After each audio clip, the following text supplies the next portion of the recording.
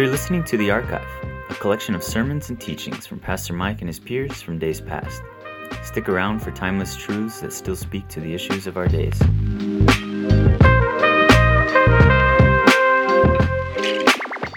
Kind of an exercise. No biblical basis or reference for it whatsoever. But we'll tie it in just a little bit. Pardon me? Oh, yes, I do. And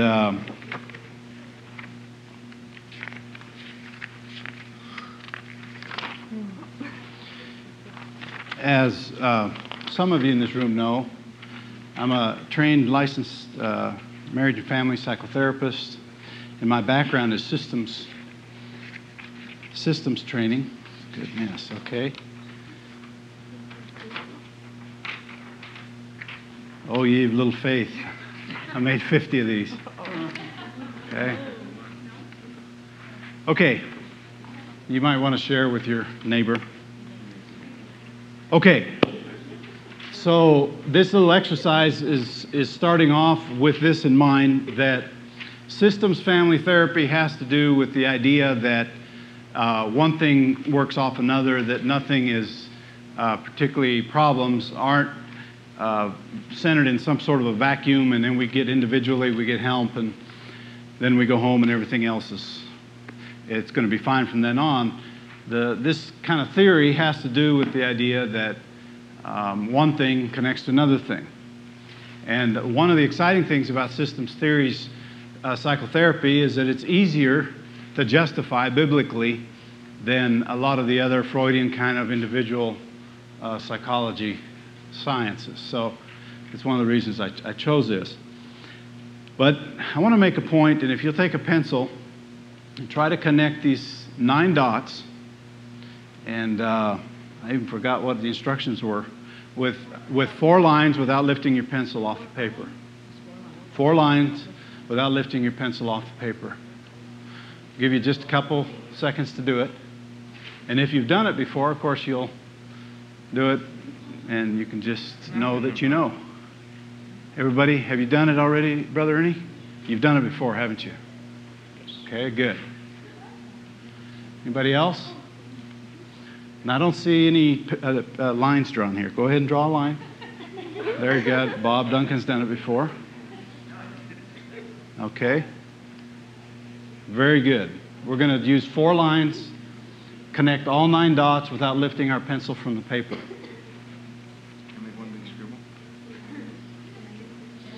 Okay. Looking good. 5. Yeah, you can do it with 5 fairly easily.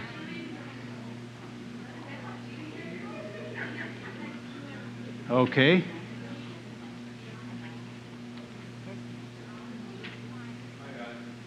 Okay, very good. Had to lift your pencil though, didn't you? We're not good. All right.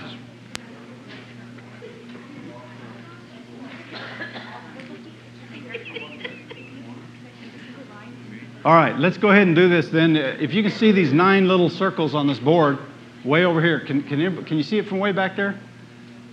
It's here's these 9 little dots, and most of what I just saw is exactly what I did, and that is drawing lines like this and not lifting your pencil, and they're very neat, maybe in a box or something, and that's what's difficult, is trying to do it in a neat little box. But what the instructions don't do is the instructions don't limit us from doing something outside the box. So if you'll take your pencil and put it up on this one and come all the way down below the bottom dot, and then come up this way beyond, and come over and down. There's 4 lines without lifting your pencil. There were 2 people I saw that actually did it, and 1 person over here that was on the right track. But did anybody else just do that just now other than Bob? Okay. Now, the purpose of the example is going to launch what I'm going to share tonight, in using the word transformation and what the Scripture tells us about transformation. And here's the connection. In systems theories therapy, and I'm only using this to launch this off, there's what's called first order and second order change. First order change and second order change. So for instance, if you get somebody in the counseling room and they're saying, Pastor, I'm really struggling with driving too fast. And I said, well, what's causing you to finally think that? And they say, well, my wife told me if I keep driving fast, I'm going to get a ticket. And a cop pulled me over. He just gave me a warning, but I'm not going to drive over the speed limit. Now, that's first order change. It's changing because of a circumstance that could go away. Either the threshold of fear of getting a ticket's going to go down, and after a while I'll go ahead and speed again. Or somebody who comes in with a chemical addiction problem, and they say, I said, well, why are you in here? You've been abusing this chemical for 25 years. So, well, my spouse finally told me I either quit using chemicals or I'm leaving you. So you have this big reason to stop using chemicals. It's just an example. There are a lot of behaviors where this happens. So the person says, well, so I need help to stop abusing these chemicals. And you say, well, how long have you been sober, or how long have you been clean? How long has it been since you introduced any of these illegal chemicals into your body? He says, well, it's been 3 days and I really feel like I'm doing good. Well, would that be first order change or second order change? First order change. Because the moment his wife's going to leave him anyway, or her husband's going to leave him anyway, or he's just going to get tired of not having those chemicals in his body, or the physiology of addiction is going to get him back into the system of abusing chemicals, and he'll be right back at it. So first order change is generally very surface, very fleshly, very worldly, and it doesn't have any long-term make any long-term changes for our life. First order change is defined as this. It's defined as making a change using the existing rules of the system. So when we tried to connect these dots, we were using the supposed rules of that system, and that is that it had to stay a square. Didn't we? Most of us in here, 90% of us, tried to do it within this imagined system that was a square, and we had trouble doing it. So that's first order change, when we try to do something within the limits that we have imposed ourselves on something, or the limits that exist. Second order change is making a change, changing the system. Instead of just changing using the current rules of the system, second order change is actually changing the system. And when we change the system, like we did here, we went beyond the nice little neat corners of a square, and we were able to carry out this simple little task. Because we didn't use the rules of the existing system, we changed the system. Now, you wonder what in the world is he going to talk about biblically with this. I'm going to ask you to turn with me to 2 Corinthians chapter 3. Chapter 3. 2 Corinthians chapter 3. There's a Bible in the pew in front of you if you didn't bring one with you tonight. First order change has been compared to the leap of imagination in moments of creativity. It requires illogical responses to contexts that exist. They're paradoxical and crazy frameworks. Now, this is not all that crazy and wild and far out there and impressive, the 9 dots. But the example is the same. Second order change solves problems by changing the rules of the system, and therefore changes the system itself. Let's go back to the example of the person who is having a problem, and they come in and want to stop, and then you think they tell you all these reasons why they want to stop. Well, my spouse is going to leave me, or I already got 2 DWIs and I can't afford another one because it'll be a felony, or there's all kinds of things, reasons why somebody would want to change. And, as a therapist, the first thing you try to do is really find out the real reason why this is going on and not totally buy into all those surface problems, because most of us are very comfortable with first-order change. Because with first-order change, we have a lot of control over what we do. With second-order change, we lose all control. And we have to give it over to a new system. And as we read in 2 Corinthians chapter 3, I want to just read beginning in verse 14. 2 Corinthians 3:14. But their minds were hardened, for until this very day at the reading of the Old Covenant, the same veil remains unlifted because it is removed in Christ. But to this day, whenever Moses is read, a veil lies over their heart. But whenever a man turns to the Lord, the veil is taken away. Now the Lord is the Spirit, and where the Spirit of the Lord is, there is liberty.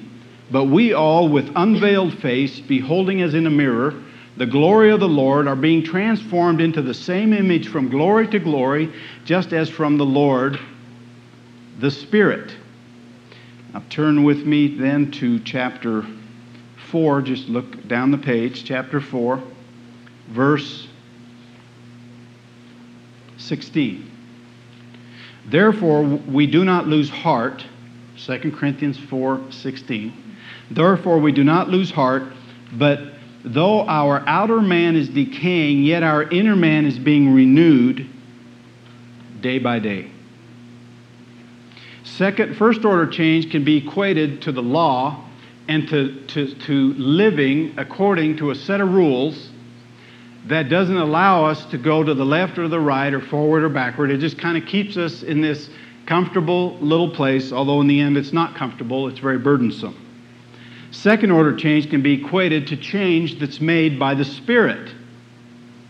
Change that's made from the inner man outward. In the 70s, when there was the great Jesus movement up in the part of the country where I was ministering, we had people come to know the Lord in mass. Actually, there were just hundreds of people coming to know the Lord in one service. You'd have people falling at the altar under conviction and accepting the Lord Jesus Christ as their Savior. Well, they'd get up in that altar and you'd try to get them involved in a discipleship group or program immediately. But the majority of this particular group that I was involved in and ministering to were dope smokers, little THC smokers.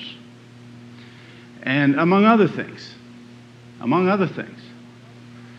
And it was really interesting to watch how God worked with them and how God transformed them from the inside out to stop smoking dope. Because in our first order change, our expectation is, okay, now get up off your knees. You've just repented of your sins, given your life and heart to the Lord. Get up off your knees, and by the way, you can't smoke dope anymore. So go and be a nice Christian and don't smoke dope anymore. And you're not going to be able to live with your girlfriend anymore. And by the way, alcohol's out of the rules. And you start listing all these things, and it's this system. And the poor guy goes out going, what have I done? Where what was interesting to do is to let them go with the peace of the Lord and watch as God transformed them by the renewing of their minds, so they could prove what the will of God was, the things that were perfect and good. To watch God slowly move from them from the inside out, and suddenly they weren't smoking dope. Because the Holy Spirit had transformed them from the inside out. It had given them a new system in which to live.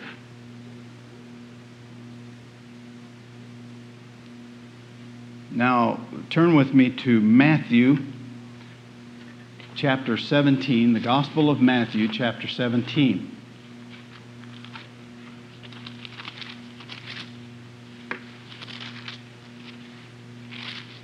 And this is a tremendous story.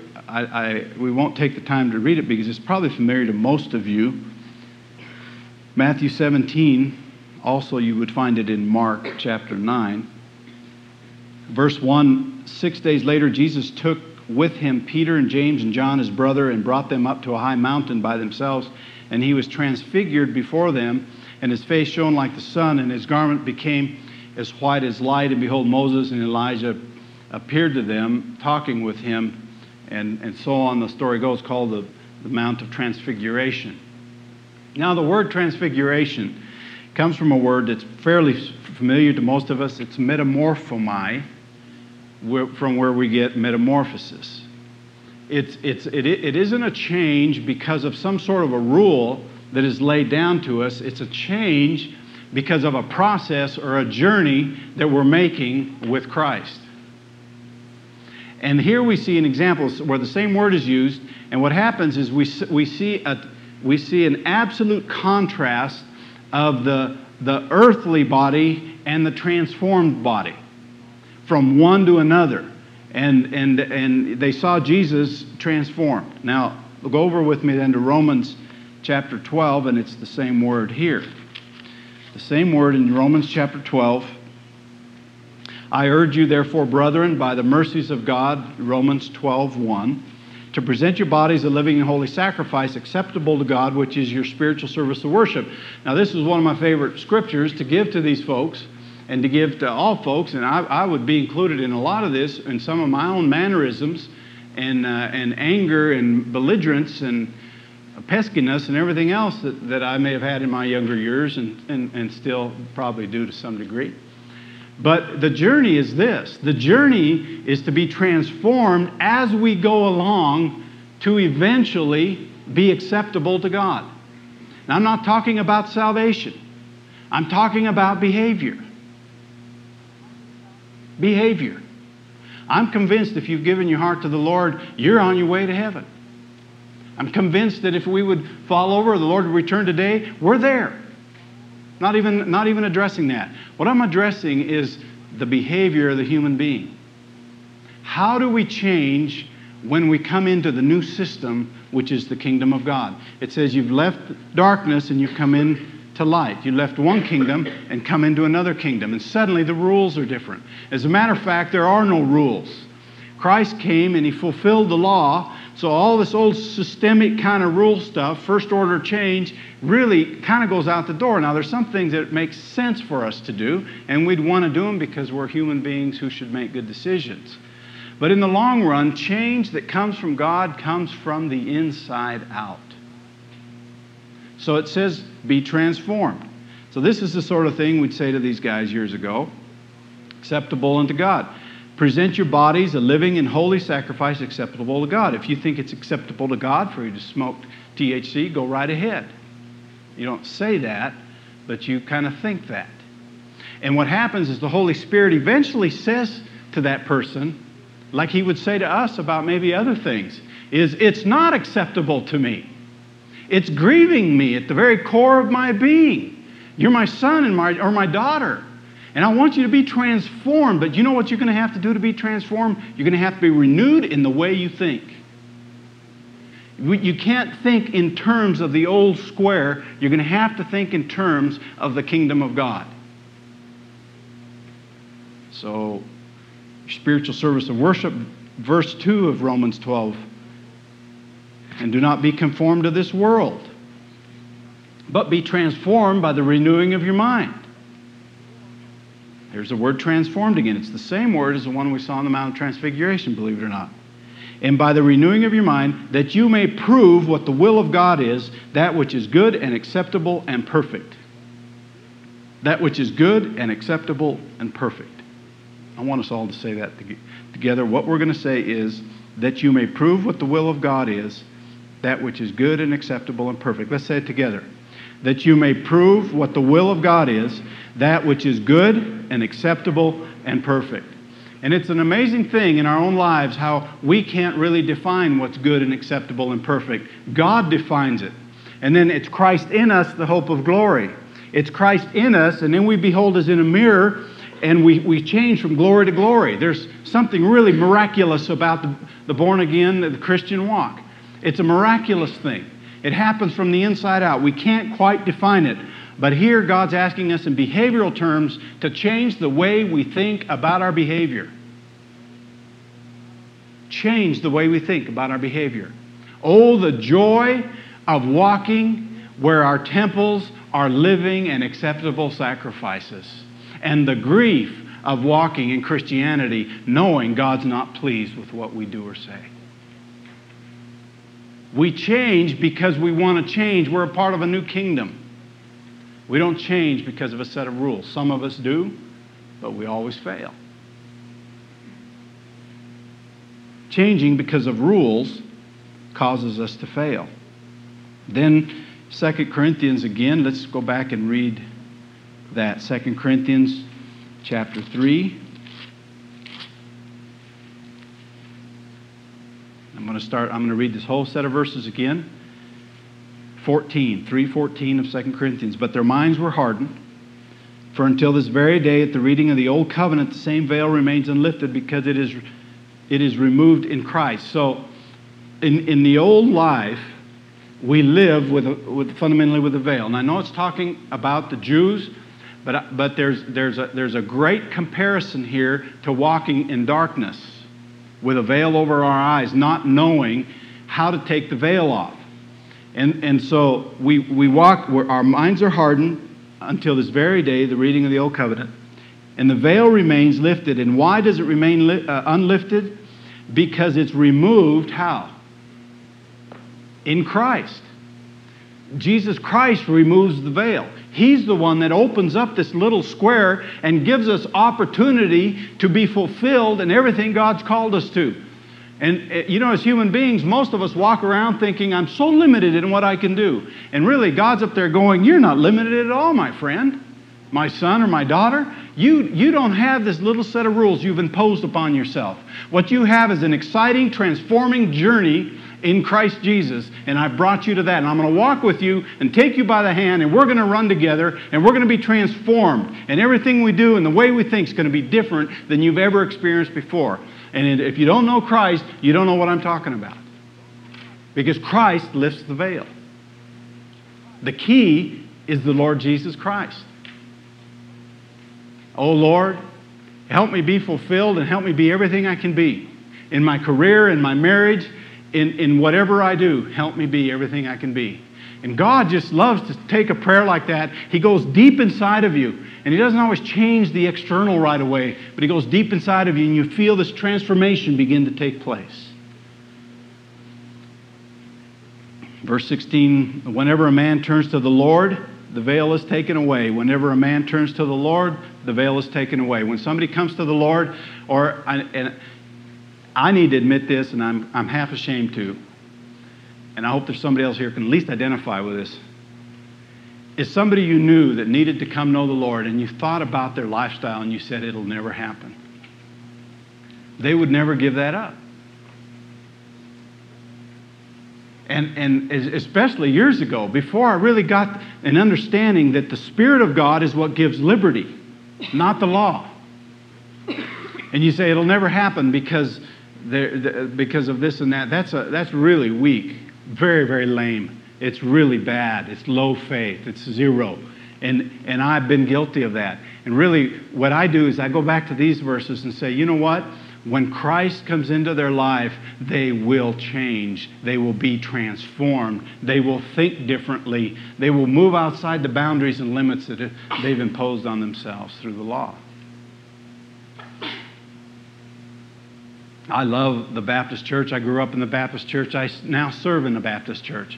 But I'm going to tell you, one of the things that I hear in the community about the Baptist church is about all the rules. Yeah, all the rules. And you know what? We need to kick that off. Because it's the Spirit that gives liberty. This thing about rules, and most of that thinking, by the way, is old. It's something that happened in 1958 when they were in a Baptist church somewhere, and it's still in their brains. And they need to be renewed. And there are a lot of churches that have a lot of rules, make us look like kindergarten. Where the Spirit of the Lord is, there's liberty. Now the Lord is Spirit, verse 17 of chapter 3 of 2 Corinthians. The Lord is Spirit, and where the Spirit of the Lord is, there is what? There's freedom. There's liberty. Connect the dots. Go outside that neat little square. So it looks a little odd. You did what you were supposed to do. Say, oh, God, I don't know if I can do that. I don't really know if I can teach that Sunday school class. I just, where the Spirit of the Lord is, there's freedom. Do it. Move outside the line. God's a God of freedom. But we all, with unveiled face, behold as in a mirror the glory of the Lord, are being transformed into the same image from glory to glory, just as from the Lord the Spirit. So we read Romans 12:1. Be transformed by the renewing of your mind to prove what the will of the Lord is, which is good and acceptable and perfect. And we say, I can't change the way I think. You go over here to 2 Corinthians 3 and read what it says. It says, behold, as in a mirror, from glory to glory. You get up in the morning and you say, Lord, change me, change me, change me. We get in the presence of the Lord, and God is faithful to change us from the inside out. It's called transformation. Transformation. Not because it's a quick meal, but microwaves heat from the inside out. Kind of microwave Christianity, where we change from the inside out. God does require some behavioral things from us. I think no question, He requires a lot from us. But you know what? When we do those and make those changes because of transformation, there's joy in it. So how can I tell whether I'm changing because I'm being told to, or whether I'm changing because I'm being transformed? One of the litmus tests you can give it is whether I have joy or whether it's a burden. Is it joyful to submit to my husband? Is it joyful to love my wife? Is it joyful not to use chemicals, abuse chemicals? Is it joyful to experience the presence of the Lord in worship? Is it joyful to do the teaching of the Sunday school class I'm doing, or whatever, however we serve? Is it a joy or is it a burden? I tell you, our journey is a transforming journey. Look with me to Philippians, just from Corinthians, go over 2, 3, 4 books. Philippians chapter 3. Philippians 3. And this is one of those difficult chapters not to read the whole thing. I mean, I'm automatically back to verse 1, Philippians 3. Finally, my brethren, rejoice in the Lord. Finally, my brethren, rejoice in the Lord. But let's go on down and look at verse 20, Philippians 3. For our citizenship is in heaven, from which also we eagerly wait for a Savior, the Lord Jesus Christ, who will transform the body of our humble state into conformity with the body of His glory by the exertion of the power that He has, even to subject all things to Himself.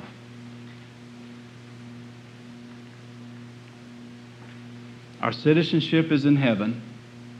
Ephesians tells us that we are seated with Him in heavenly places. Seated with Christ in heavenly places. See, I'm having a tough time transforming. Having a tough time changing. I'm having a tough time going outside my square. Why is my life not being transformed? Actually, the Bible tells us that our citizenship is in heaven. That's where we are going, but it's where we're from. We hail from heaven. It's where we came from. From which also we eagerly wait for a Savior, the Lord Jesus Christ, who will transform the body of our humble estate into conformity with the body of His glory, by the exertion of the power that He has given, even to subject all things to Himself. I love that verse 21.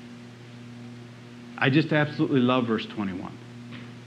He will, the Lord Jesus Christ, will transform the body of our humble state into conformity with the body of His glory. Ultimately, we know it's going to be a transfiguration kind of experience. Ultimately, we know we're going to be in resurrected bodies. Ultimately.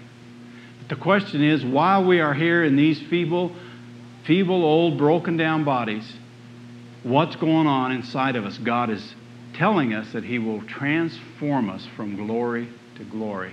And then the interesting thing about this, and it kind of goes on to be a whole other subject, is that when we allow ourselves to be transformed into that which is good and acceptable and perfect, it's that our bodies begin to take form and we live healthier lives.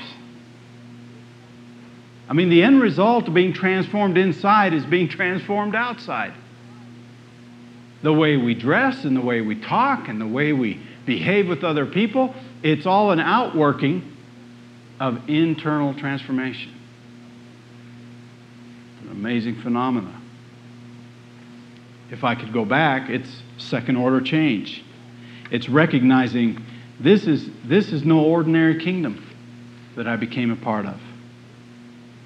Matthew 7:15 says these guys were prophets on the outside and ravenous wolves on the inside.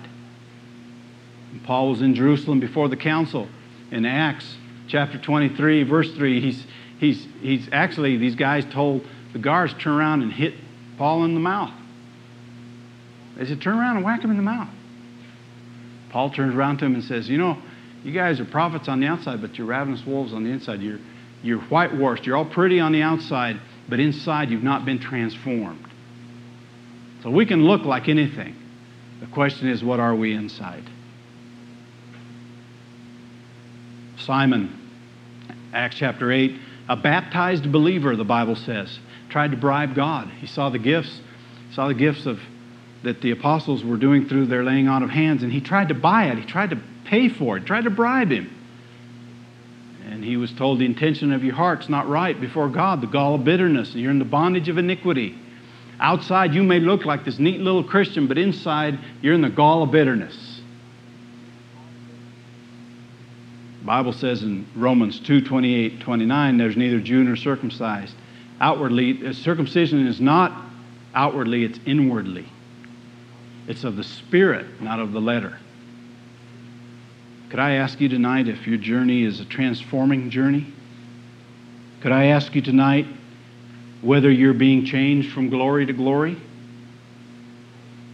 Are you struggling with conventional thinking to the point where you think God can't change you and transform you? Ask the Lord for a creative mind. Ask Him for the mind of Christ.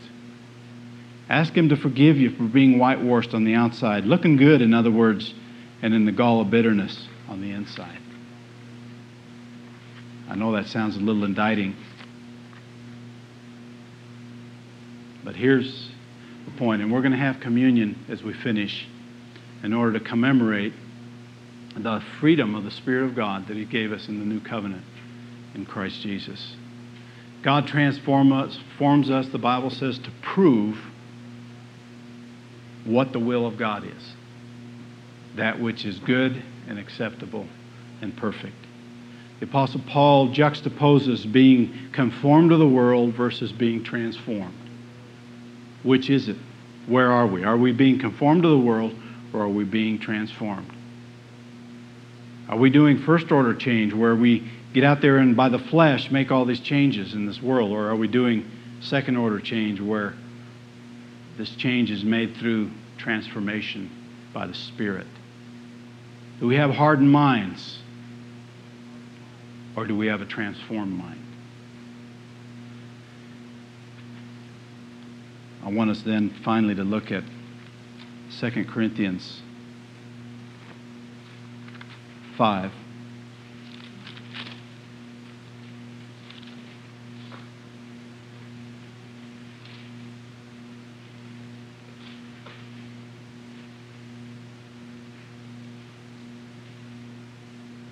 Second Corinthians 5, verse 16. Verse 16, therefore from now on we recognize no man according to the flesh, even though we have known Christ according to the flesh, yet now we know Him thus no longer. Therefore if any man is in Christ, he's a new creature. The old things passed away, behold, new things have come. Now all things are from God, who reconciled us to Himself through Christ and gave us the ministry of reconciliation. Namely, that God was in Christ reconciling the world to Himself, not counting their trespasses against them. And He has committed to us the word of reconciliation. Therefore, we are ambassadors for Christ, as though God were entreating through us. We beg you on behalf of Christ, be reconciled to God. I want to read the communion Lord's Supper story from Luke, the 22nd chapter tonight. It's an unusual place to read it. Normally we go to 1 Corinthians chapter 11. But I want to read this for one thing so we can get a view of it from Luke's perspective. And if you would look over to Luke chapter 22, I want to begin reading in verse 14 as we prepare to take the Lord's Supper tonight. Luke 22:14, and when the hour had come, he reclined at the table, and the apostles with him. And he said to them, I've earnestly desired to eat this Passover with you before I suffer. For I say to you, I shall never again eat it until it is fulfilled in the kingdom of God. And when he had taken a cup and given thanks, he said, Take this and share it among yourselves. For I say to you, I will not drink of the fruit of the vine from now on until the kingdom of God comes. And when he had taken some bread and given thanks, he broke it and gave it to them, saying, This is my body, which is given for you. Do this in remembrance of me. And in the same way, he took the cup after they had eaten, saying, This cup which is poured out for you is the new covenant in my blood. Brother Jim and Ernie, could you go ahead and come up, and we'll go ahead and pass this around, I think. Let's go ahead and pass the elements.